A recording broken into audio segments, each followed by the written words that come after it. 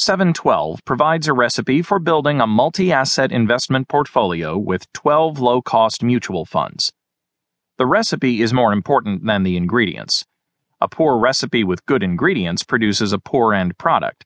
A great recipe with average ingredients produces an acceptable outcome. A great recipe with great ingredients is the ideal scenario, and this book provides information about both. Too many investors have portfolios that lack diversification breadth. A few mutual funds that seem different are often cobbled together. 7Twelve, on the other hand, is a diversified multi-asset portfolio by design.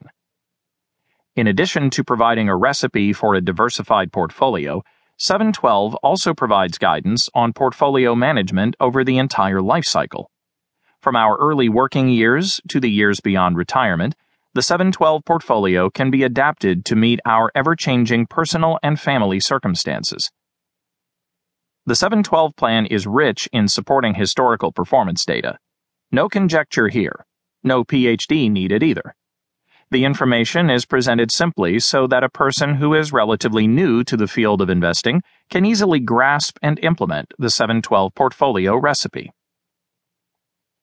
The 7Twelve will be of value to young investors as they start building their investment portfolios, to middle-aged individuals who need to start ratcheting down the risk of their portfolios as they move closer to retirement, and to retirees who need to ensure that their retirement portfolio is durable and insulated from large losses.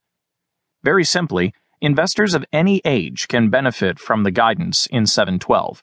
Everyone is welcome in this kitchen. The book is organized into 15 bite-sized chapters. Chapters 1 and 2 introduce the 7Twelve recipe for building a diversified multi-asset investment portfolio, and Chapter 3 demonstrates how our diversification is actually achieved. Many investors are less diversified than they think. Chapter 4 introduces various ways to meaningfully measure portfolio performance. Chapter 5 outlines the performance benefits of building a low-correlation portfolio. Chapters 6 and 7 focus on the ongoing management of the 7Twelve portfolio, from periodic rebalancing to changes in the asset allocation over the life cycle. From there, Chapter 8 addresses the poignant issue of portfolio durability during the retirement years.